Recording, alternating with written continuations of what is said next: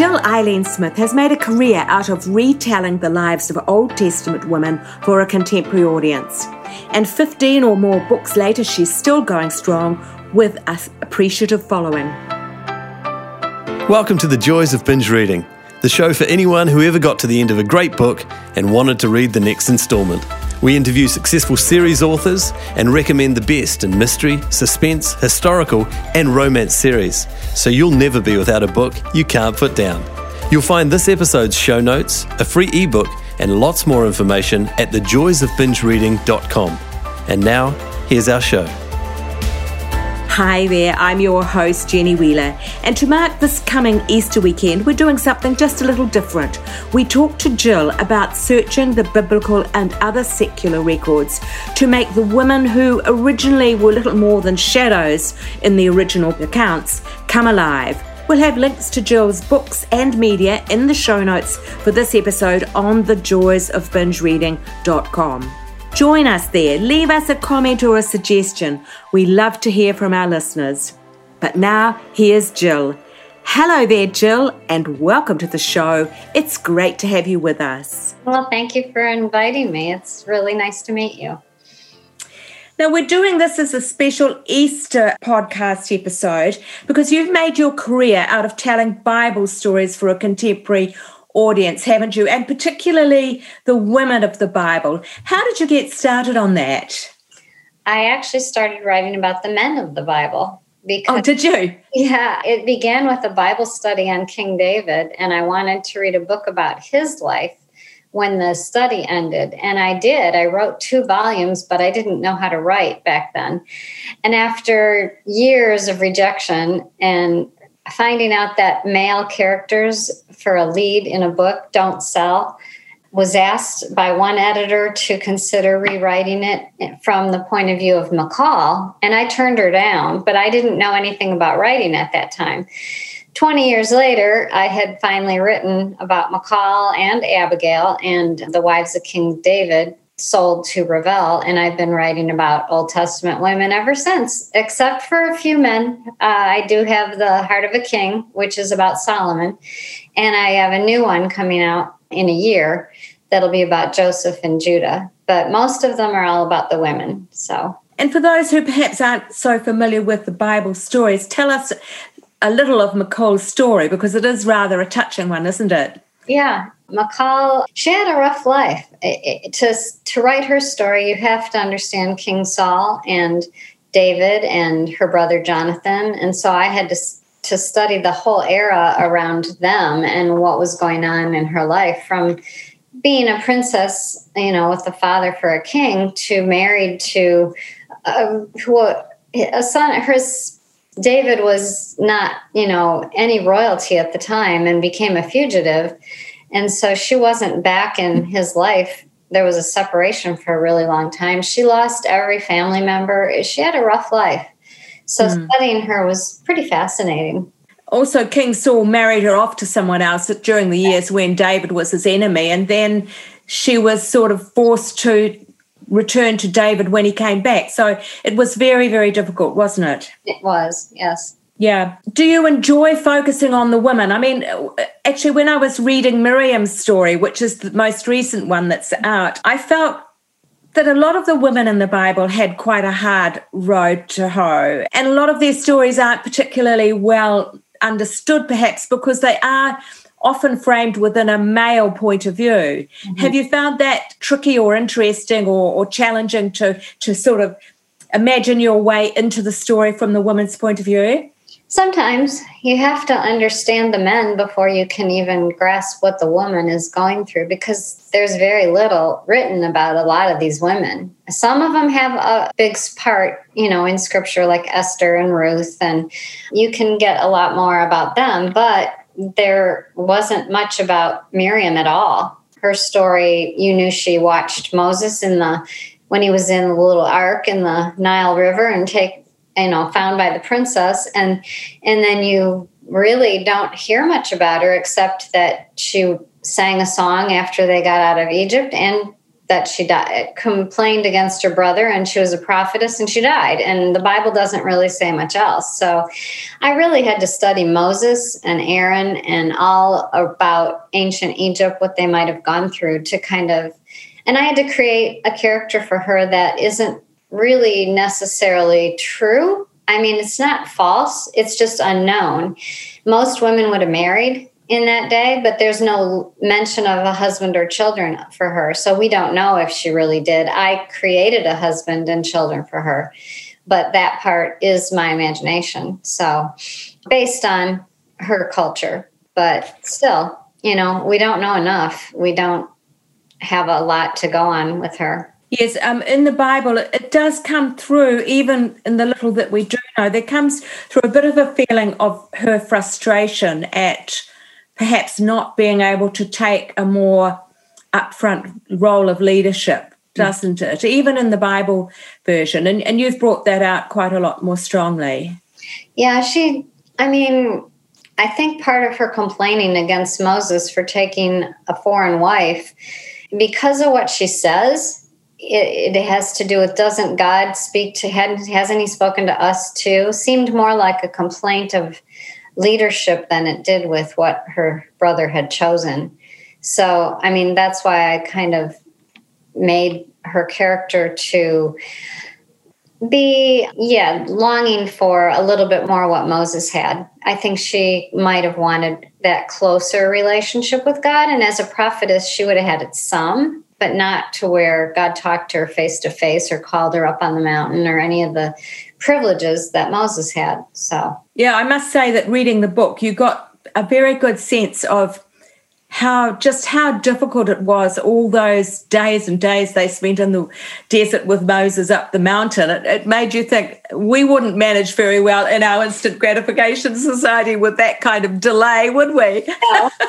No, it's fascinating to me that 3 days after they had escaped Egypt, they started complaining because they couldn't find water. And I'm like, God just took you through the Red Sea and destroyed your enemies and did all these miracles, and you're complaining that 3 days later you don't have water? Don't you think you can provide that? But it just, I guess we're all, as humans, we could fall into that thinking very quickly if you're very thirsty, I imagine. So. Yes, that's right. So what have you found that the biggest challenges have been in presenting accurate accounts that also are entertaining for a contemporary audience? Well, first I have to get to know the characters. Like I said, I studied the scripture part first. And as much as is told about the woman or the men around her, and as you delve into that and try to imagine what might have been, I don't change what happened, but I try to look for why, like motivation, or how it might have come about. And that helps me. Sometimes I pull from people and experiences that are contemporary that I have felt or dealt with myself to kind of put into, oh, they might have felt that way here. Sometimes you get an epiphany like that where, oh, I'm going through this trial and maybe this is how so-and-so felt during their trial, and it's not the same trial, but the feeling could be the same. Yes. And from the point of view of the actual research, I don't assume that you read Hebrew. So how do you do it in terms of the really ancient stuff? You've been a few times to Israel, I think, haven't you? Just once. Once, yeah. I had actually studied a lot about Israel before we went there, and I sold The Wives of King David right before our first trip. But I do I homeschooled for 12 years, so I was already in my library, had a lot of commentaries. When I studied David's life, I found everything I could find. So when I study a new character, I look for Life and Times books, cultural atlases, commentaries. I want to understand the geography. If I'm doing a historical that might have fit in like in Egypt, we know a lot of ancient Egyptian history, but we don't know when Joseph lived there, when Moses lived there. We can't pinpoint an exact time. So I had to come up with what I thought might be a good fit. It could be totally wrong, because there's still debate today when the Exodus actually happened. I went with what I felt fit best, but Yes. Again, my decision, my imagination, go back to the scripture and stick with that. That's what's true. What I have in incorporating historically is just my opinion. Yeah. So you've done quite a lot of series. I'd just like to mention the names of those because you've written many books. One of them was Daughters of the Promised Land. Tell us a bit about that. Well, the first one in that is loosely connected because Rahab wasn't really part of the Promised Land. She kind of precedes it a little bit, but she's the first one in the conquering of Jericho when they got into the Promised Land. And then you go to how the connection with her son is related to Ruth's son. And Deborah really is part of the judges. And then also Hannah was the very last, her son was the very last judge before the king's era. So they all kind of fit loosely in the Daughters of the Promised Land. And then there's Wives of the Patriarchs. That would be about Abraham, Sarai, Rebecca, and Rachel. So Abraham, Isaac, and Jacob were. And so that precedes it actually, right, in historically, doesn't it? And then the Loves of King Solomon. Now, there were a lot of them. You couldn't possibly do all of them. Could you? No, that was actually an ebook series, and it was fun. When I got to the end of Rachel, and I wanted to keep going, I wanted to write about Joseph, but she's dead, so I can't keep going. And so I had this idea, well, what if we added a book onto the Wives of the Patriarchs, and then maybe I could add a book onto the end of the Wives of King David, make them, about Solomon, because I knew a lot about him. And my publisher didn't really like that idea at that time, but they liked the idea of Solomon, the loves, if they were short. So these are novellas. They're not full length. They're not in paperback. They're only on e-readers. And I picked 4 women that were mentioned. His wife, Naamah, the last wife of David, Abishag, who would have been inherited. Solomon would have inherited her. And actually, his brother wanted her to marry her, which was in essence saying, I want to take the throne from you. So he probably had her in his harem. And then there would have been, the Egyptian princess he married. We know that for sure. And I added the Queen of Sheba because she visited him. And there's debate on how close they might have been, depending on which traditional tale from either Ethiopia or Arabia you believe. I kind of combined the two. So yeah, there's only the 4 out of 1,000 women. I did that. And then The Heart of a King is kind of combines their stories, but takes away a little bit. The loves are all in first person from just that woman's point of view. And then The Heart of a King is Solomon's story. His point of view is added and theirs is turned to third person. So it all meshes together in a way. It's the compilation, but it's different. So you can read them all and still read that one and find things you didn't catch in the others. So the book preceding Miriam's story was about Esther, called The Star of Persia, and it deals with that queen who is credited with saving the Jews during the reign of King Xerxes in the Persian Empire days.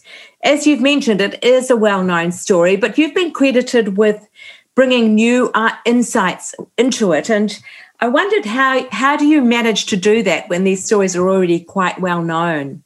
That book was one I never thought I'd write, honestly. People had asked me to write about Esther, and I thought, no, it's been done too many times before, and I just put it on the back burner. But when we were getting to where I had done so many women in the Old Testament, my publisher liked the idea of Esther and Miriam.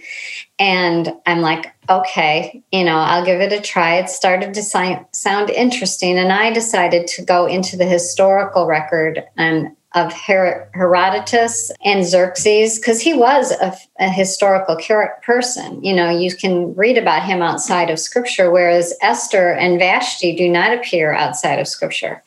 And his wife outside of Scripture is a mistress.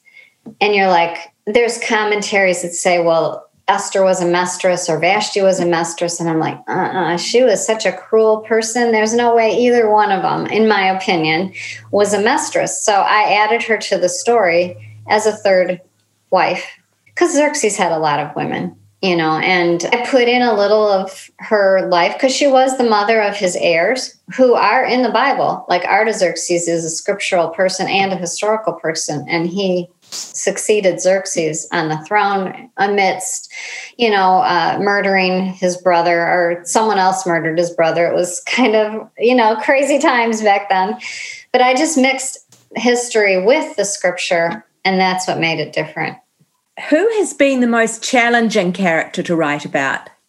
Yeah, I had to think about that very shortly because there were two, and they jumped out. One was Rebecca, and I never thought she'd be difficult to write about until I got started. And then I went, there's no story here. All we know about is, she waters the camels and she goes to marry Isaac, and she deceives Isaac, and the end. We had nothing else really on her. But then if you think about it, Abraham has this huge story, Jacob has this huge story, and Isaac is this little comma in between. Very little about him either.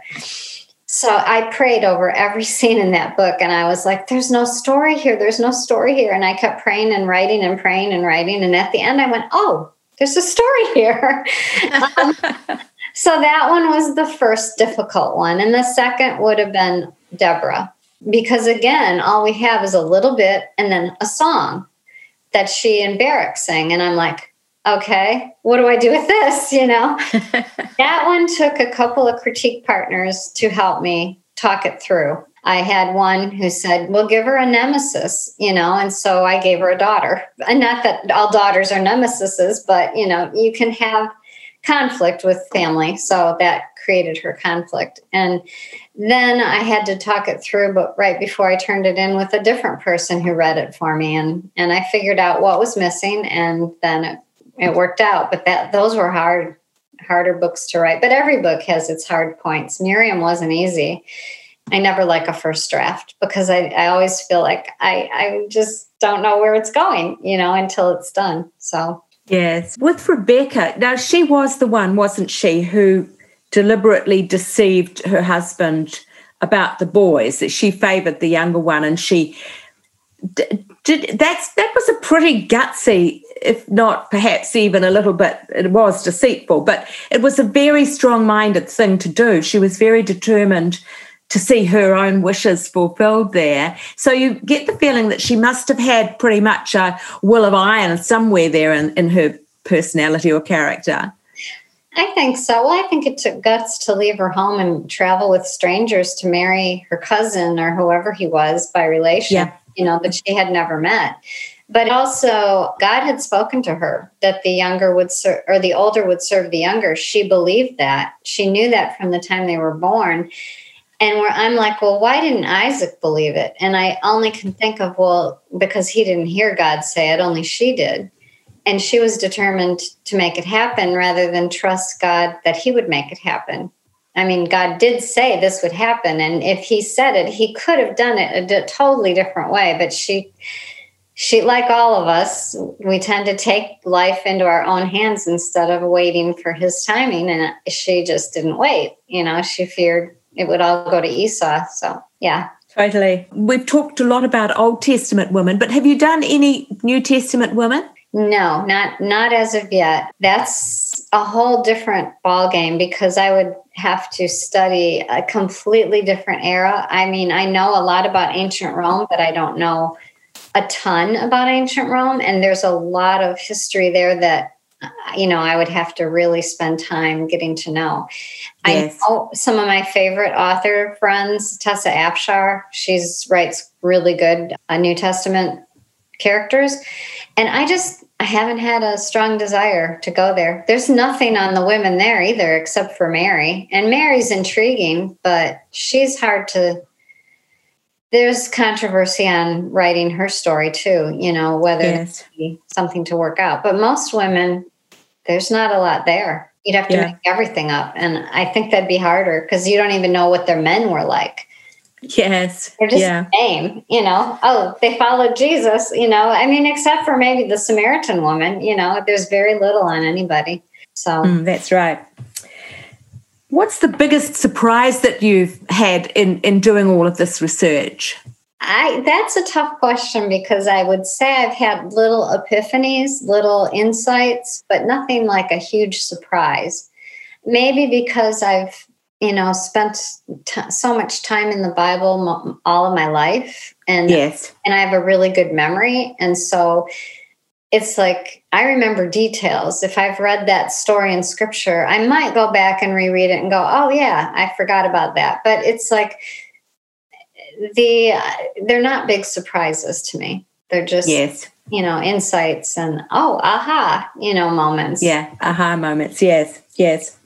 Look, turning from the specific books to your wider career, could you tell us a bit about your life before you became a full-time writer? And has that helped contribute to your work today?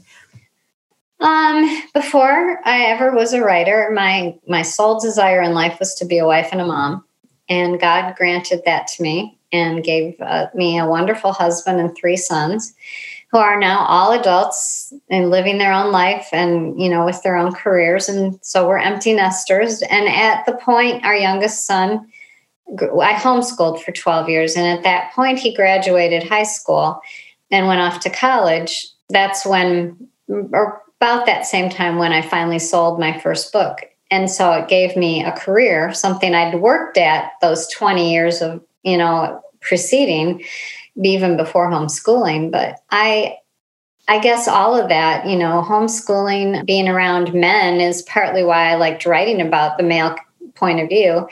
And that's a hard sell. I had to switch gears to go to the female point of view. But now I really like that point of view. And it all contributes. Our whole life contributes to every writer's experience. Even today, as I go through whatever trial I might go through, we all go through them. I pour those feelings into my stories. So yes, you've written 2 nonfiction books as well.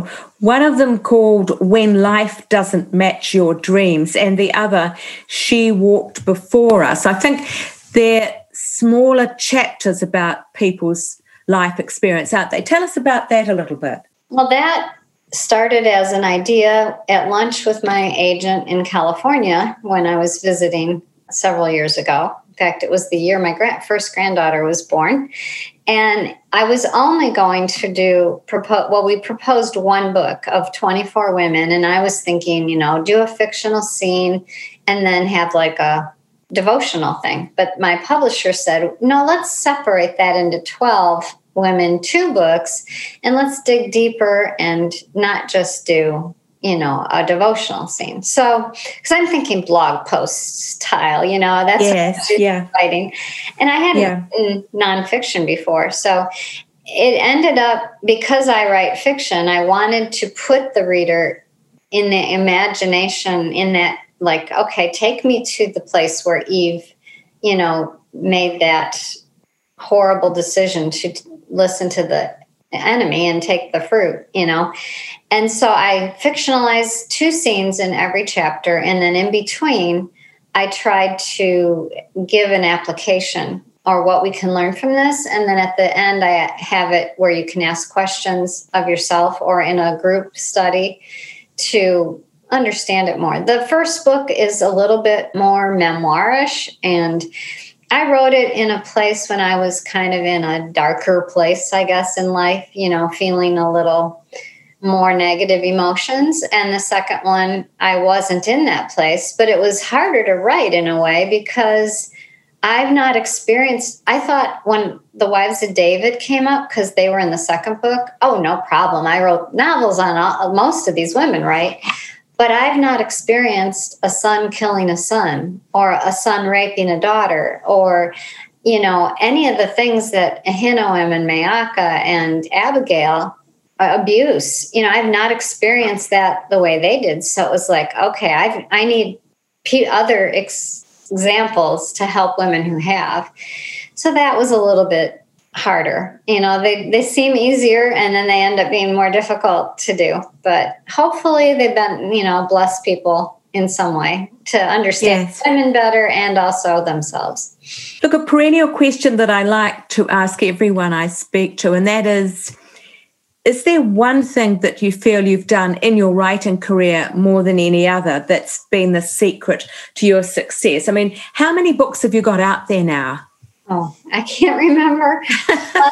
It's around 15 or so. I'd have to count them.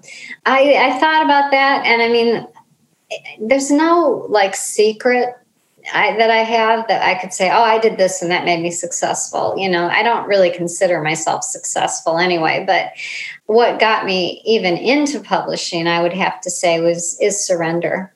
I had worked for 20 years and had stacks of rejections, and I was at a point where my agent, I'd had 3 agents. My agent had said, we have to shelve the biblical fiction. It's been around the Christian block too many times. Nobody's interested. She was going to try and sell some suspense I'd written, which are still on my computer. I wrote 8 other books before the biblical fiction. Wow. I just finally one day wrote in my journal, Lord, I can't keep doing this. It's too hard.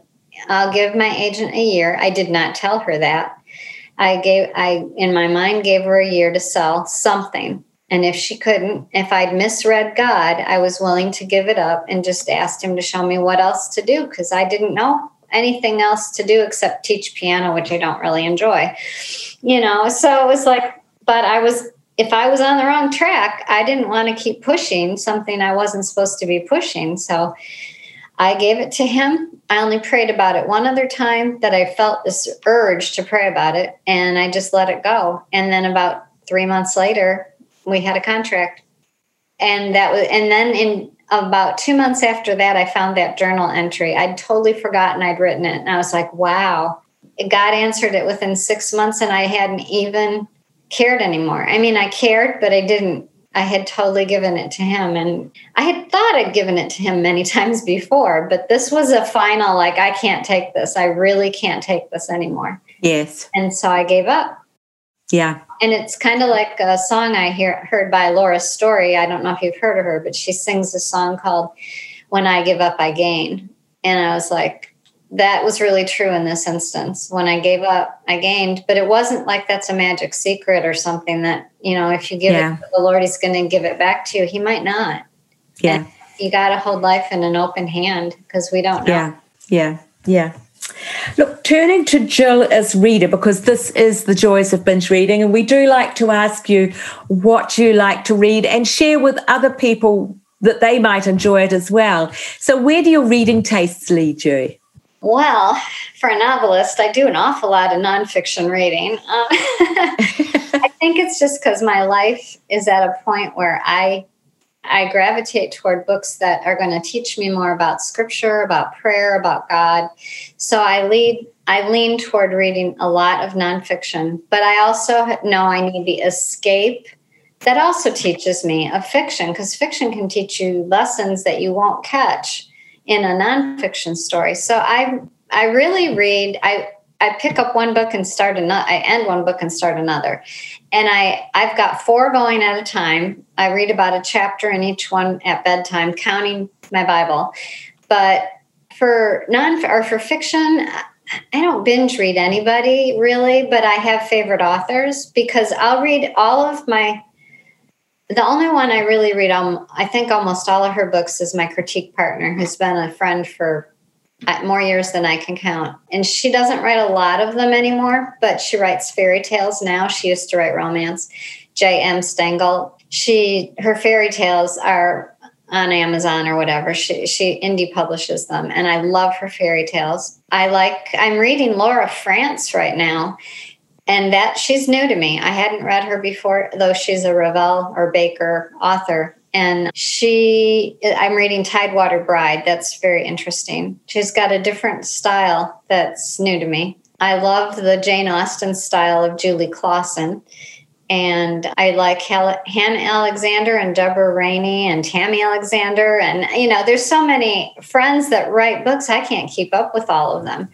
So I pick and choose. I've got so many to-be-reads. I had to finally give away some because I knew I'd never get to them. So if I just read one author's, all their books, I would never read anybody else's. So I don't binge read in that regard, but I binge read because I never stop reading. Sure.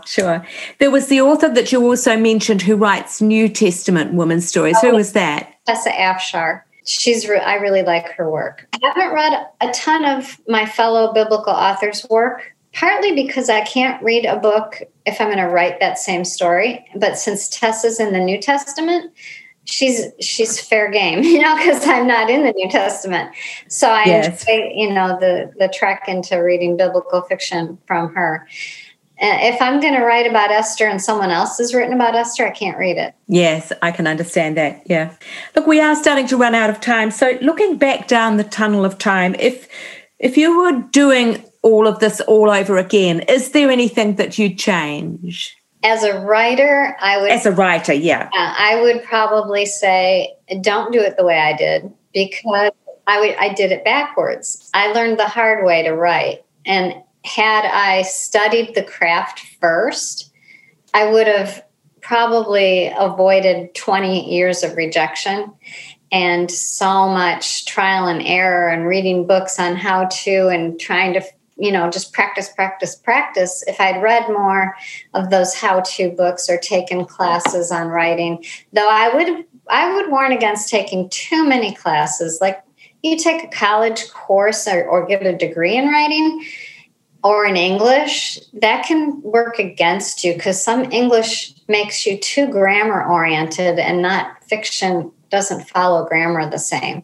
You have to be willing to break a lot of rules, but you have to know the rules first. Yes. So, that's what I think some college courses, they tend to try and direct people into more literary fiction too, which may not be what they're really wanting to do. Yeah, and I don't really read much literary fiction. I have read some of the classics, but I find that for contemporary reading, you got to grab me from the start and not let go. Because if I keep putting it down, I may not finish it. I used to always finish a book, and now I'm like, life's too short. If I don't like it after the first many pages, then I'm not going to finish it. You and many, many other readers. So that's what we have to cater for, isn't it? Yeah. Yes. Look, what's next for Jill as writer? What have you got on your desk for the next 12 months or so? Well, in a couple weeks, I have to turn in Joseph's story, which is really about Joseph and Judah. And I can't give away the title yet because they've told me, but it's not public. But that will get turned in on March 15th or earlier if I can get it done. I've been away from my desk for 3 weeks visiting my baby granddaughter, so I haven't been able to get as much done. So I asked for a 2-week extension. And then I'll start research on Eve. I'm going to do Eve's story and then Noah's wife, and one each year. So I only have one book this year. Once I turn in Joseph, I'll do Eve, and I don't have to worry about 2 or 3 books, which I was doing, which is too much. I can't do that anymore. Life is too busy. But and after that, I don't have a contract. I don't know what else I want to do after that. I got to think about it, Sure. And see what my publisher wants, if anything, more from me. So yes, we'll see. Yeah. Look, do you enjoy hearing from your readers, and where can they find you online? My website is the best place, JillEileenSmith.com. And sign up for my newsletter. I really am trying to push that because I'm hoping to get more into writing more often. Mainly because social media, while I hang out on Instagram, Facebook, and Twitter, and Pinterest now and then, though I'm really bad at that right now, they are changing so much that you might follow me and never see my posts because of the way they keep changing their algorithms. So if you really want to keep up with what I'm doing, newsletter and website are the best places to find me. Yes. You can write to me through my website. and I will respond. I might not respond the same day, but I will respond as soon as I can. That's lovely. And we'll put all those links we publish show notes for every podcast so that a transcript of our chat will appear online and will be there forevermore, like evergreen material. So great. Thank you. It's quite nice. Yeah. Look, thank you so much, Jill. This has been wonderful. It's been great to be able to talk to you today. And I'm sure it gives a little extra edge to publishing just before Easter, the Easter weekend. So lovely to have had a chance to catch up. Well, thank you. It's been great to meet you. And it's weird that we're talking and you're a day ahead of me. So I find that fascinating, but it's been fun. Thank you for having me. That's fun. That's lovely. Thanks for listening to the Joys of Binge Reading podcast. You can find all the details and links for this episode at www.thejoysofbingereading.com. We'd love to hear your comments and suggestions for who you'd like us to interview next. And if you enjoyed the show, take a moment to subscribe on iTunes or a similar provider so you won't miss out on future guests. Thanks for joining us and happy reading. The Joys of Binge Reading podcast is put together with fantastic technical help from Dan Cotton and Abe Raffles. Dan is an experienced sound and video engineer who's ready and available to help you with your next project. Seek him out at dcaudioservices@gmail.com. That's D for Daniel, C for Charlie, audioservices@gmail.com, or check our show notes. He's fast, he takes pride in getting it right, and he's great to work with. Our voiceovers are done by Abe Raffles, another gem of sound and screen. Abe has 20 years of experience on both sides of the camera/microphone, as a cameraman director and also as a voice artist and TV presenter. I think you'd agree that his voice is both light-hearted and warm. He is super easy to work with no matter what the job. You'll find him at Abe, A-B-E, at pointandshoot.co.nz. As I say, the full details in the show notes on the website. That's it for now. Thanks for listening. Hopefully see you next week. Bye.